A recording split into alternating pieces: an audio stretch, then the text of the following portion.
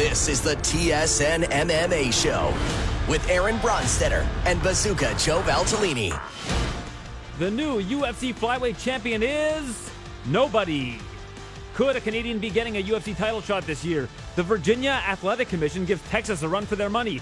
Israel Adesanya and Zhang Weili look to defend their title for the very first time, and the UFC is reportedly heading to Saskatchewan in June. Thanks to those listening on TSN Radio in Toronto and Ottawa, or to those who subscribe to the podcast. Please leave your comments, reviews on iTunes. We always appreciate it. And you can reach out to me at Aaron Bronstetter on Twitter, at Bazooka Joe V if you want to reach out to Joe, who is not here this week. He's just getting back from Glory in the Netherlands, and I didn't want to bother him. You know, that's a long trip, jet lag, all that. So I'm giving Joe the day off. I didn't even ask him if he wanted to come in today. He doesn't have the option because he's got to, relax. Got back into town yesterday. One day turnaround. I'm leaving tomorrow for Las Vegas. So, these things happen in the TSN MMA show. So we have a new flyweight champion, or do we? We do not. Circumstances obviously preventing there from being a new flyweight champion as Deiveson Figueiredo fails to make weight on Friday. First guy on the scale, Joseph Benavidez, makes weight. Last guy on the scale, Deiveson Figueiredo, weighs in at 127.5 pounds. 2.5 pounds over the flyweight championship cutoff. So, where do we go from here, ladies and gentlemen?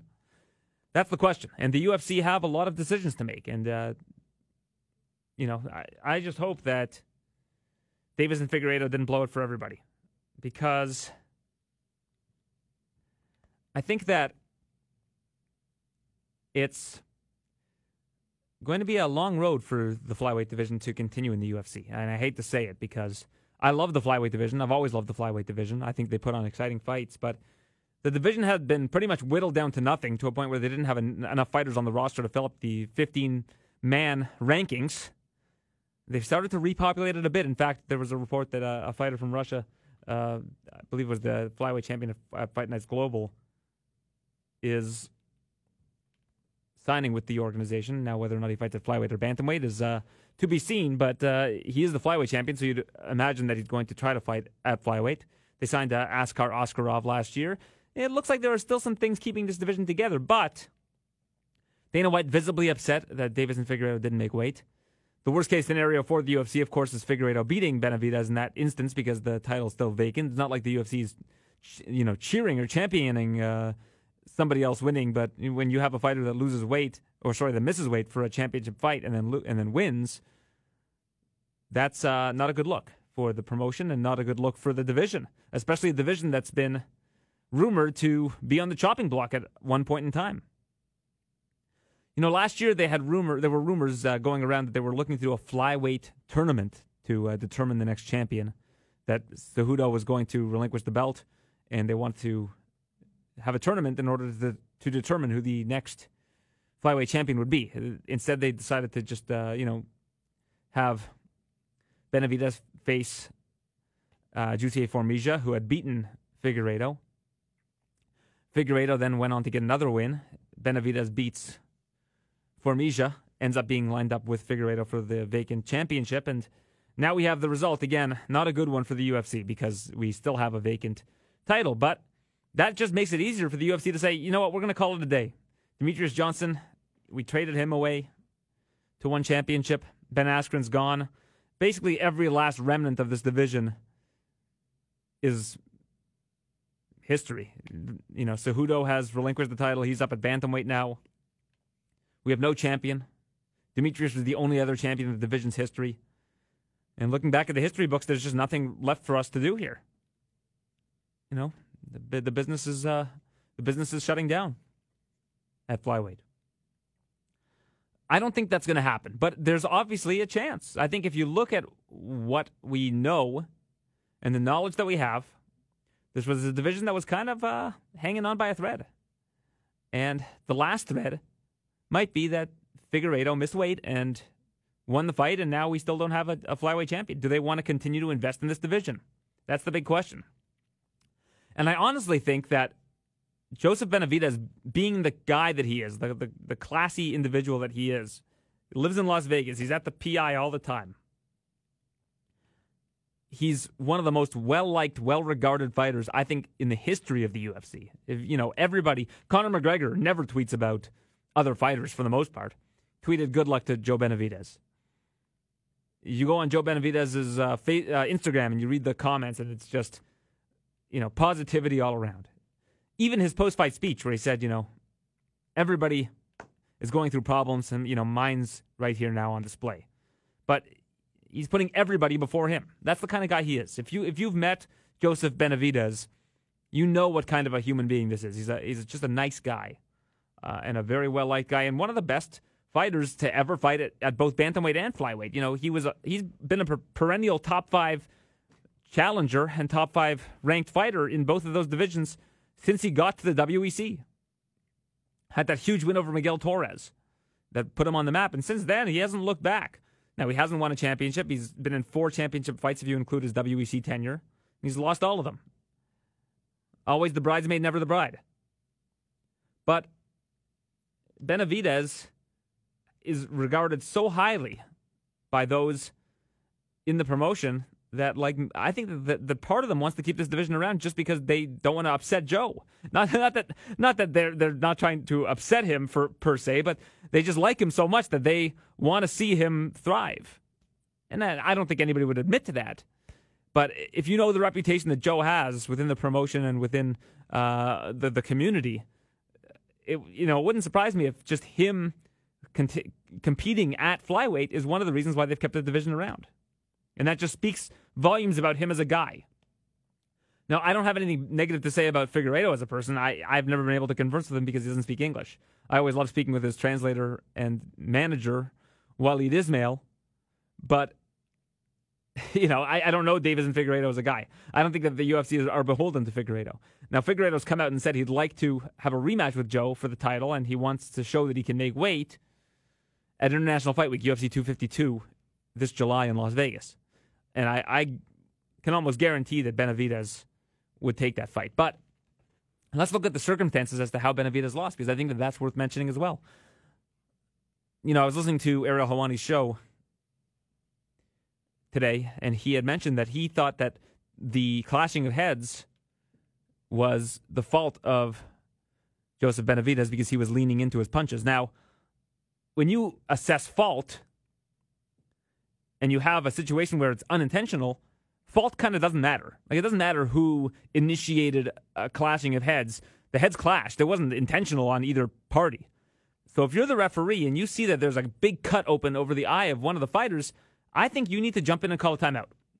You need to call a timeout and say, bring in a doctor. If you think that it was a clashing of heads, and I think that it was pretty apparent, before the first replay rolled out, I said it looked to be a clashing of heads, but that's not clear right now. Of course, you go back to the replay, and now suddenly it's clear. So I think that the referee needs to be on top of these kind of things. Step in, call a timeout, because there was enough time before Figueiredo landed that big right that finished the fight against Benavidez, where the referee could have stepped in, initiated the protocol, brought in a doctor to look at the cut, found out if Joe was okay to continue, because if he's not, it's a no contest, and of course the title remains vacant regardless in that situation. But you give Joe a minute or two, and as well as Figueiredo, because we don't know if Figueiredo was impacted at all by the clashing of heads. But you give them a little bit of time to step away and say, what's going on, how you feeling, and then let them get back into this fight organically. Because I think that clashing of heads, without that happening, Benavidez doesn't get knocked out in that situation. Now, Benavidez was throwing some strikes somewhat recklessly. I'm sure he would admit that. But I think that judging by what we saw, it's very difficult to assess the situation as to what could have happened if the referee called a timeout. Now, we had a bit of a legislative nightmare in Virginia. First, there was that, if you want to go back to the officiating, there was Iwan Kutalaba against Magomed Ankalaev. And the referee stops the fight when Kutalaba, according to his words and his vantage point, was playing possum, essentially. He was acting wobbled to try to throw off Ankalaev. Now, as I said on Twitter, it's nice to try to fool your opponent, but it's risky because you could fool the referee. And that's what happened. Kevin McDonald jumped in and stopped the fight because he thought that Cutelaba had taken too much of a beating. Now listen, you look at the replay. Cutelaba's blocking kicks. Cutelaba's fighting back. That's great. You can look at the replay till the cows come home. Referees are human beings that need to assess situations second by second, moment by moment, millisecond by millisecond even.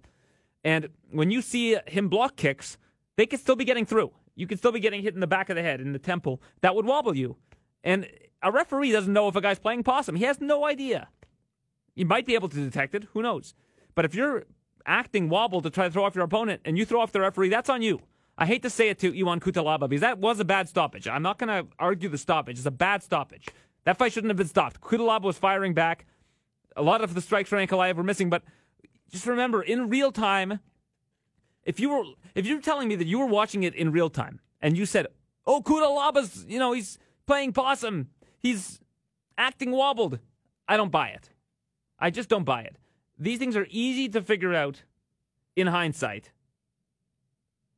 But when you look back at a replay, it's different from what's happening in the moment. And while I don't think it was a good stoppage, the referee has to make a second-by-second judgment call as to when the fighter is in danger. And in that situation, he thought that Cutelaba was in danger.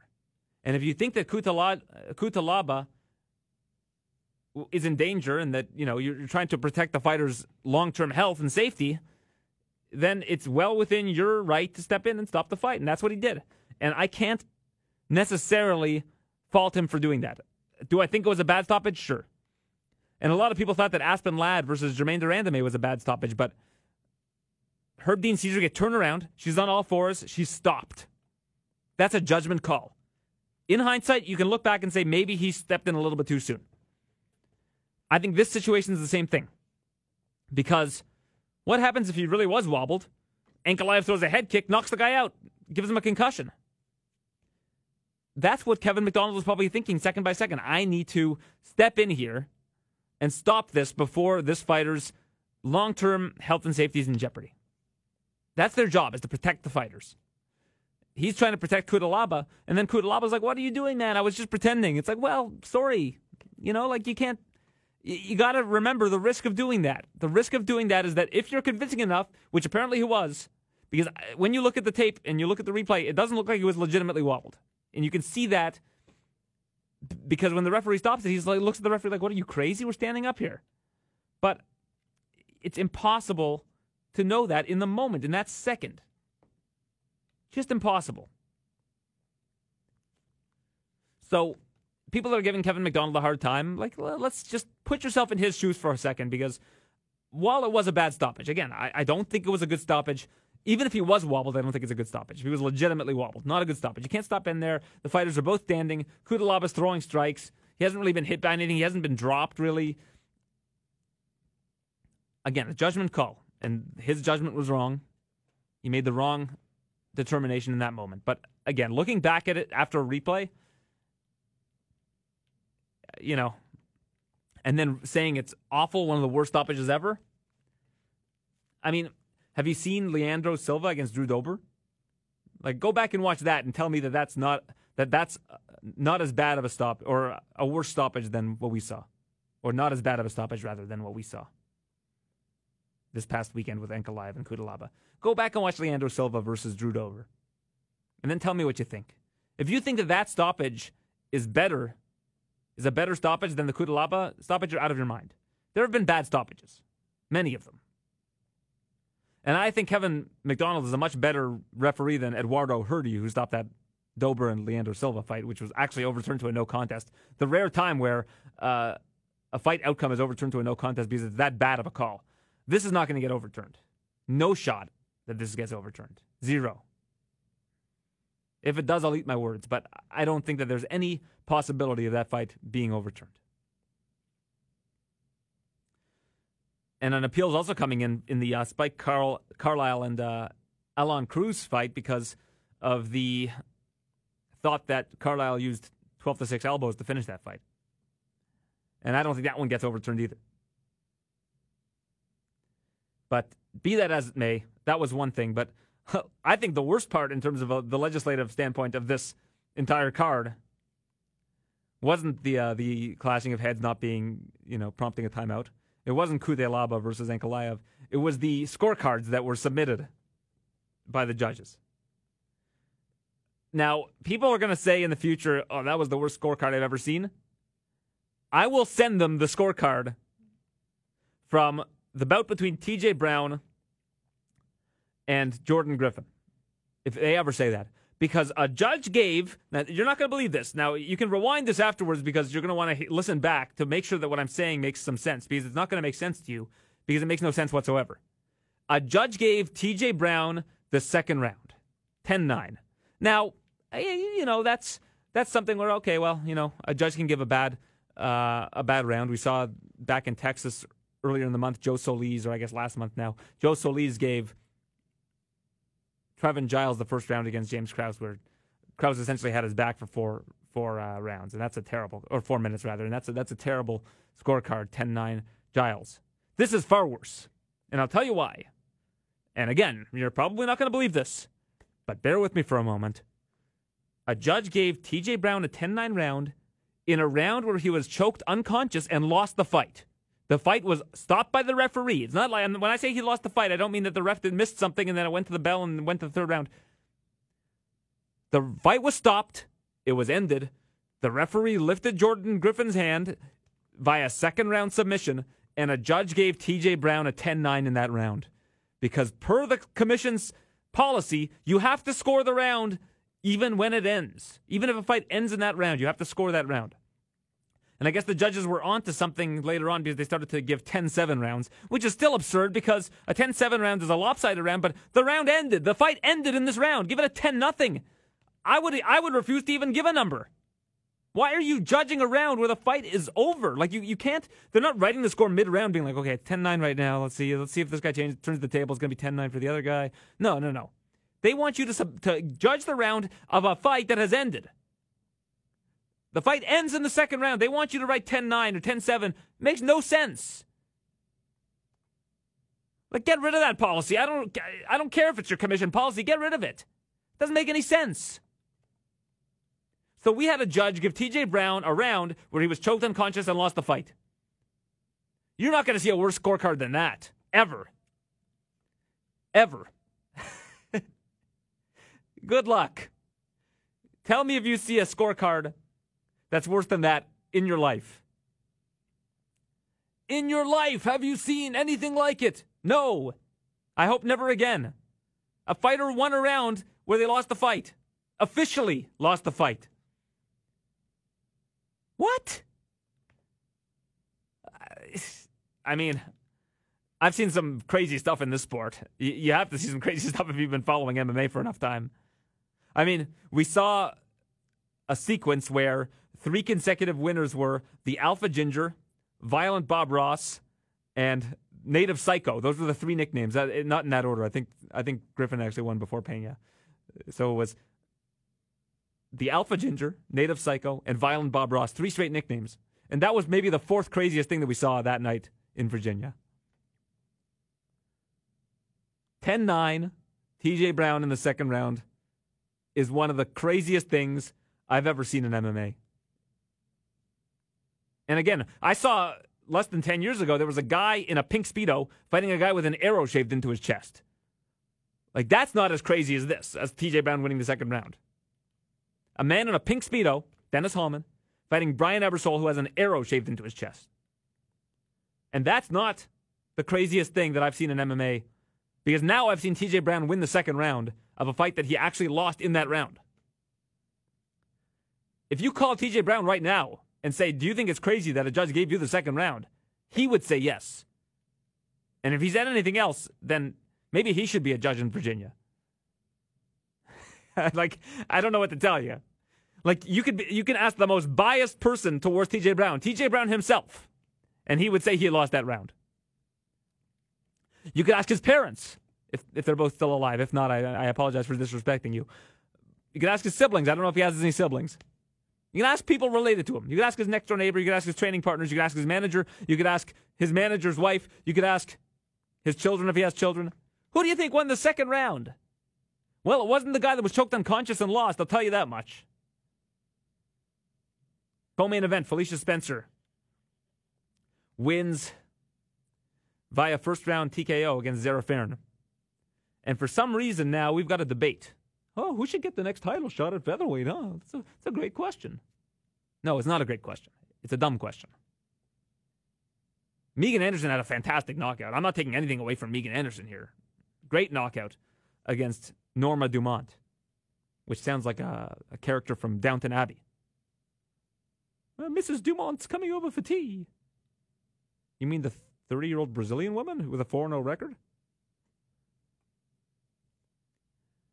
Right down the pipe, Megan Anderson, right hand, I believe it was a right, knocks out Norma Dumont. Fantastic knockout.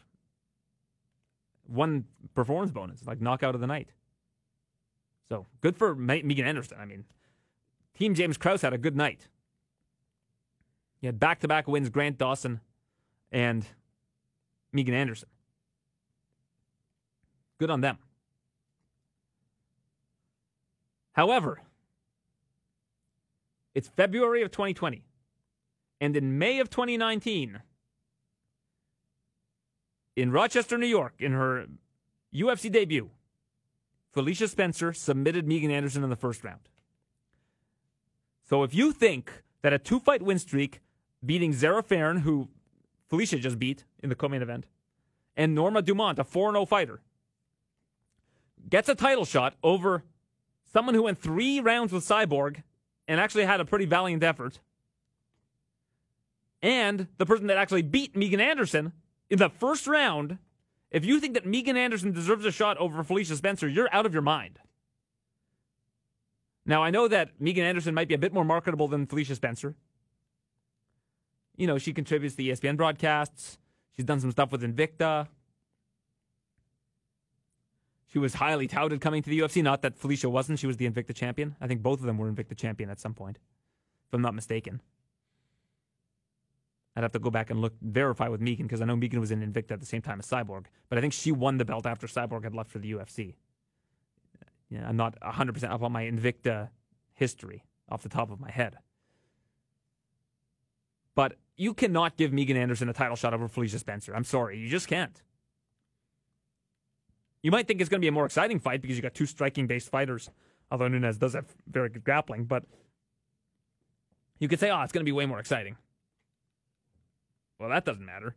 Does that matter? You think that matters?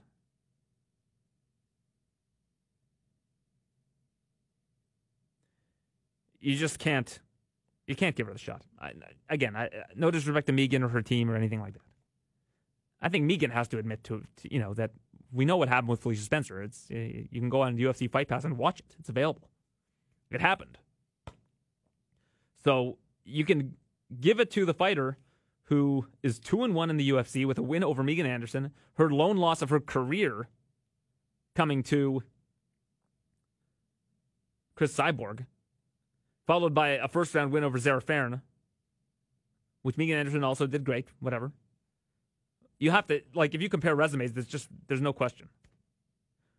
You also have Megan Anderson with 2 losses in the UFC. She lost to Felicia, and she had lost to Holly Holm. Holly Holm was taking her down pretty much at will. You think Amanda Nunes won't be able to do that? Nunes is probably closer to a 45er than Holly Holm is. If you want to look at who's the bigger fighter.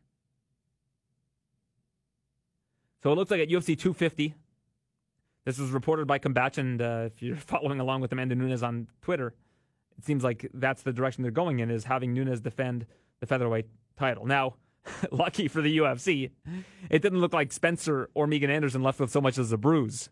So whoever they go with is going to be fine to compete, unless they got injured in training or something. But I mean, those were pretty much cakewalks. I mean, Felicia took a couple of shots on the feet, but as soon as that got to the ground, it's like throwing someone in the water who couldn't swim. She just couldn't swim. Felicia Spencer won the fight easily. So, let's be real. Let's call it for what it is, as they like to say. It should be Felicia Spencer getting the next shot. And I know that we're a Canadian. I'm based in Toronto. This is TSN. It's a Canadian network. I'm not trying to be biased here. I'm just trying to call it like I see it. If Megan Anderson was Felicia Spencer and had the same resume as Felicia Spencer, and Felicia Spencer was Megan Anderson and was Canadian, I would still say that. Now, I'm just confusing myself here, but I would say that Megan Anderson deserved the shot if she was if it was Felicia Spencer with Megan Anderson's name. I don't know if you're following this. You might have to rewind this part too. Hit rewind and see if you can follow along with me. It's not as complicated or confusing as TJ Brown getting around 2 on one of the judges' scorecards against Jordan Griffin. It's not that confusing, but it's a little bit confusing. I think you know what I'm saying. That resume should get the title shot, regardless of their name. Because there's just nobody in this division either. Like, it's not like there are a whole lot of choices here.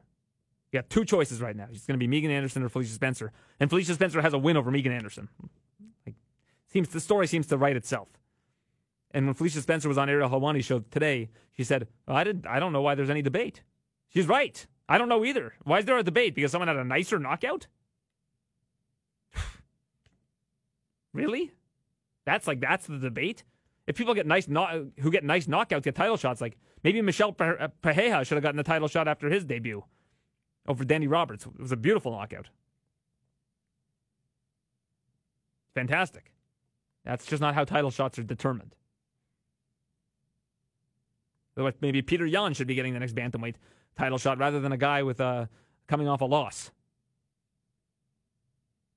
Back-to-back losses if you really want to be accurate.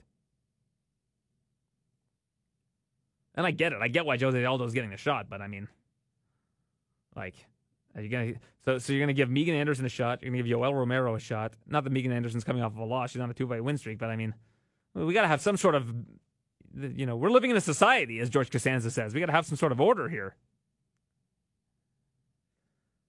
All right, Israel Adesanya in the main event, UFC 248. I keep thinking it's 238, 248. These numbers just go by. It's just like life. The days go slow, but the years go fast. Now just change years to UFC numbered events, and that's a new expression. The days go slow, but the UFC numbered events go fast. We're already at 248. UFC 248, headlined by Israel Adesanya, Israel Mabolaje, Temi Tayo, Odua Oluwafemi, Oluwale, I think it's Obuwale Adesanya, against Yoel Romero, the Soldier of God. That's a fun main event. And again, I realize that Yoel Romero is coming off a loss. In fact, looking at Yoel Romero's resume right now, he's lost 3 of his last 4. 2 to Whitaker, 1 to Costa. Now, a lot of people think that he won that Costa fight, and a lot of people think that he won that second Whitaker fight, me included. I gave the last fight to Costa, but I do think that Romero beat Robert Whitaker in the rematch. But Israel says, I want to fight Yoel Romero because he's the scariest guy in the division, and you have to respect that. I mean, and right now there's not really a true alternative contender. If Paulo Costa's out with an injury, you could probably pick from a line of guys. You could pick Romero. Cannonier's injured right now, but would have been healthy at the time where they were going to make this fight. Darren Till's having visa issues. Gastelum's already lost to Israel and lost to Darren Till. You don't have a whole lot of options here. Yoel Romero is kind of like the best of the rest, the last man standing. So they give it to Yoel. I think it's just a fun fight. But I do think that if Yoel Romero does not use his wrestling, he's going to lose this fight. I think that Yoel Romero does have the power to put anybody out. But as he gets older, that power is not going to be quite as good. We saw Paulo Costa withstand it for 3 rounds. If this is a striking fight, you have to give a big advantage to Israel Adesanya. Israel might be the best striker in the UFC in terms of in terms of his technique, in terms of his variety, his arsenal. He might have the best weapons in the UFC in terms of stand-up fighting.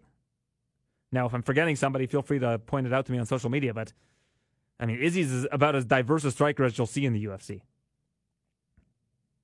So, if this fight's on the feet for 5 rounds, I think Israel probably wins this fight. But if Yoel is somehow able to get this to the ground and, use his strength to keep Israel down, anything can happen in this fight. And also, Yoel's power is always a wild card. He's just, if he connects and hits Israel, he can knock him out. He has that ability. I just don't think Yoel Romero is going to be fast enough to give Israel any real problems on the feet. I mean, look at his fight with Kelvin Gastelum. I think Kelvin Gastelum behind Israel is the fastest guy in the division in terms of striking. He's got fast hands, and he moves quickly, and he moves in unorthodox fashion. Yoel's going to be bigger. He's going to be slower. And I think Israel, in terms of the striking game, is going to be able to hang with him and defeat him there and score a knockout sometime within the 5 rounds. If not a knockout, win the decision. But I think that I think the likely scenario is that Israel gets a knockout at some point during those 5 rounds. I don't think Israel's going to tire out over 5 rounds. I think Yoel might, although Yoel, what he tends to do is take a round off. Like if he's going 5 rounds, you'll see 1 round where he's very low output and just kind of like regaining. And it's a smart move because if you're a guy who relies on power and wrestling, sometimes it's okay. You lose 1 of the 5 rounds if you think you've won 2 or even won 1. Take a round off and try to win the next 2. But that happened in the rematch with Whitaker, and it didn't do him any favors. That being said, if he wouldn't have taken the round off, he might have lost. He might have gotten tired out. So I just can't wait for this main event. I think it's going to be a really exciting fight. Co-main event, Zhang Weili against Joanna Jędrzejczyk. Zhang has 1 career loss and hasn't lost in some time. I think she's only fought, 3 times in the UFC? 4 times in the UFC. Win over Danielle Taylor, unanimous decision. Armbar victory over Jessica Aguilar. Decision victory over Tecia Torres. Has anybody ever stopped Tecia Torres? I'm going to go back and look at this. I don't think Tecia Torres has been stopped. It seems like she goes to decision in every fight. Decision. She had 1 rear naked choke win, I remember, over Juliana Lima. I was at that fight covering it. And every other fight has gone to a decision. Wow. So she's never been stopped. So Zhang Weili wasn't the one to do it. And then a 42-second knockout over Jessica Andrade, of course, the most memorable and biggest win of her UFC career thus far, the one of the title. And I mean, title aside, it's still the biggest, the biggest highlight reel she's probably had in her entire career. And now she's going to face Joanna Jędrzejczyk. And if you look at Zhang's striking background, she's more of a Wushu Sanda fighter. And then you look at the credentials that Joanna Jędrzejczyk, I think you have to favor Jędrzejczyk in the fight. I just think that she's a more accomplished striker. And that if this stays on the feet, which most Joanna Jędrzejczyk fights tend to do, that Joanna's going to have the upper hand in this fight. I think over the course of 5 rounds, we don't know how Zhang does in the championship round. She's never been there before. We saw how much energy she burned in just that 1 round against Andrade. I don't think she thought that was going to go 5 rounds. I think she wanted to go for the stoppage, and she knew that Andrade was going to go for the stoppage. So she may try to maintain her gas tank a little bit more in this fight. If it does go to 5 rounds, Jędrzejczyk fights typically do go 5 rounds when they are scheduled for 5 rounds. Namajunas fights aside, and of course the ones that Joanna's gotten stoppage wins in. But I think if you go 5 rounds with Joanna Jędrzejczyk, that it's very unlikely you're going to win 3 of those 5 rounds. That is if it's the Joanna Jędrzejczyk of old, and I think that you have to assume that she's probably back to that level. She needed that win to get her mojo back. She got that win against Waterson, lost to Shevchenko in December 2018, and a win over Tecia Torres in July of 2018. And now she's going to try to win back her title. And if you look at the division from start to where it is now, Joanna's held the title for more days than every other champion combined. Joanna is the strawweight queen, and Zhang Weili wants to be the heir to that throne, and no better way to do that than to beat the queen herself. But I think it's an uphill battle for her. I think that's going to be a tough one. And I think that Zhang is kind of the new breed of fighter right now in the UFC, and looks like she's a force to be reckoned with. For Card Close, Beneil Dariush also on the card. Neil Magny against Li Jinglang, the Leech. Alex Oliveira, Max Griffin, that's a fun one. Jose Quinones against Sean O'Malley. Sean O'Malley making his return to the UFC after a lot of... Is he on this card? I guess he is on this card. I thought it got moved for some reason. Maybe it was supposed to be somewhere else. But Sean O'Malley back in action, having a lot of issues with USADA and the pulsing effects of a banned substance. I think it's been Ostarine that keeps showing up in the system. And now USADA's changed the rules a little bit about minimum allowances, something along those lines. Minimum threshold, I guess is the word I'm looking for. And O'Malley's allowed to compete. He's 10-0. I think he's the only undefeated fighter outside of Israel Adesanya on this card. Oh, actually, Rodolfo Vieira in the very next fight, mind you, is undefeated. Rodolfo Vieira, BJJ wizard against Saperbeg Safarov. It's going to be at 185. I think this is Safarov's first fight at 185. I'm going to go and check that. Has he fought at 185 before? Light heavy. I think this must be Saperbeg Safarov's debut at middleweight. He's actually fought at heavyweight before. First time at middleweight against Rodolfo Vieira. Very tough ask in his first middleweight fight. And another undefeated fighter. Sorry, I'm really dropping the ball right now. Mark O. Madsen against Austin Hubbard, the very next fight. A tough matchup for Hubbard. Mark O. Madsen, considered one of the more decorated wrestlers in the UFC and an up-and-coming fighter despite his advanced age. Emily Whitmire against Polyana Viana. That's a fun one at strawweight. Guido Canetti against Dana Batgarel from Mongolia. Jamal Emmers and Giga Chikadze. Both of these taking the fight on short notice. Emmers stepping in to face Ramazan Amiv, who recently got into a motorcycle accident, and Giga Chikadze taking the place. I think Mike Davis was supposed to be facing Emiev, if I'm not mistaken. Let me go and just double-check that. I don't want to get these things wrong, right? I mean, you guys are relying on me to be a valuable source of information here, a reliable source of information. Yeah, Mike Davis. I was correct. Look at that. So Emmers steps in for Mike Davis to face Giga Chikadze, a glory veteran. And the first fight of the night, Deron Winn looking to bounce back from his first career loss. So it wasn't, he's not undefeated. If I want to give myself a pat on the back for that, against Gerald Meerschaert. Should be an interesting fight. Meerschaert 1-3 in his last 4, but had that nice guillotine choke submission over Trevin Giles back at UFC on ESPN 5. Trains with the folks at Rufus Sport. And Deron Winn, of course, the protege of Daniel Cormier. I'm going to take a look at the odds quickly and tell you if there's anything that stands out to me. I mean, I know that Joanna's an underdog, and I think that's certainly worth a look. If you're looking at this card from a perspective of the lines, Joanna plus 160 right now. I think that's an incredible value. Sean O'Malley, a big minus 380 favorite. I actually like Quinones as a fighter, but O'Malley, I think, like, in the amount of time that he's been away, I know he's going to have a little bit of rust potentially, but it looks like he's really improved.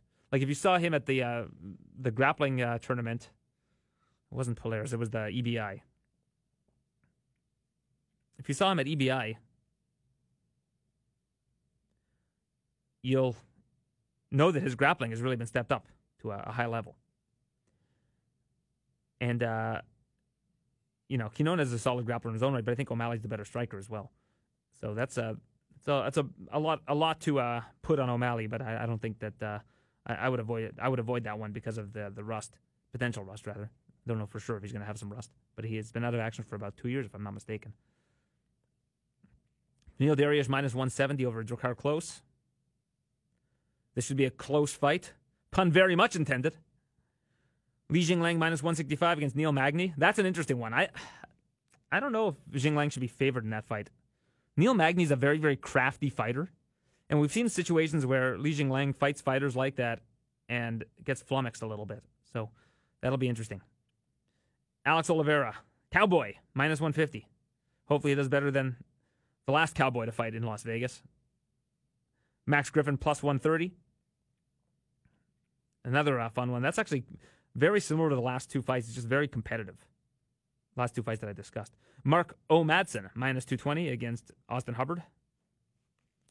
I think Madsen has a lot of advantages in this fight. I think that Hubbard's a solid fighter, but I think Madsen's going to be a little bit too much for him. Rodolfo Vieira, the biggest favorite on the card, minus 800 against Saperbek Safarov, who's plus 550. Deron Winn, minus 145 against Gerald Meerschaert. I would imagine that if that last fight with Winn just never took place, that he would be probably a minus 300 favorite in this spot. So take that for what you will. Polyana Viana, very small favorite over Emily Whitmire. Giga Chikadze, plus 145 against the newest addition to the card, Jamal Emmers. Emmers, a very solid fighter, has been very successful on the regional scene for some time. And Dana Batgarel, minus 135 against Guido Canetti at plus 115. Canetti coming off of a big win that basically kept him employed in the UFC. So this is this is a really competitive card. It's one of those ones where you look at it and it's like, wow, there are a lot of fights here where I really just don't know what's going to happen. And those are the ones that I love to watch. A report from MMA Fighting's Stephen Morocco came out on Friday. that the UFC is reportedly going to be heading for their first trip in 2020 to Saskatchewan. Saskatoon, to be specific, on June the 20th.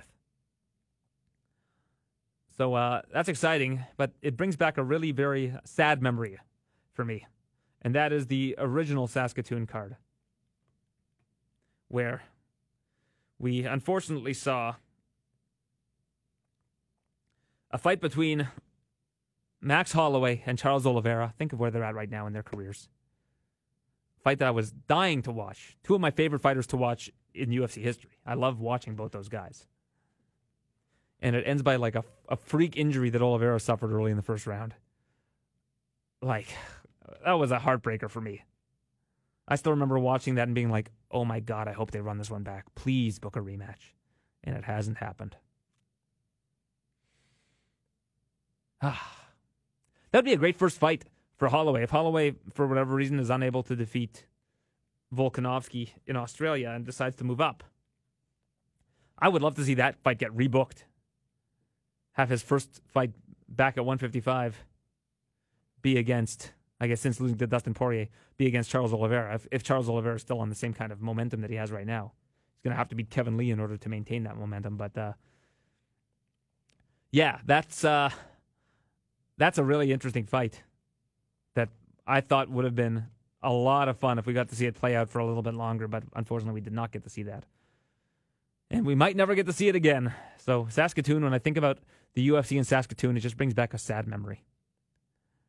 Maybe they should just rebook that fight for Saskatoon. Max fighting that month against Volkanovski. We're going to pull you from the title fight. We're going to put you against Charles Oliveira in Saskatoon to make it up to the good people of the province of Saskatchewan and surrounding regions. We just think we owe it to them. So we're going to pull Max Holloway from his title fight in Australia. We're going to put him against Oliveira because Aaron Bronstetter suggested this, and that's why we're going to do that. That's not going to happen, but one can dream. So I'm looking forward to covering UFC 248 in Las Vegas, Nevada. It's going to be a very eventful card. And I'm really looking forward to seeing what happens with Israel Adesanya and Yoel Romero.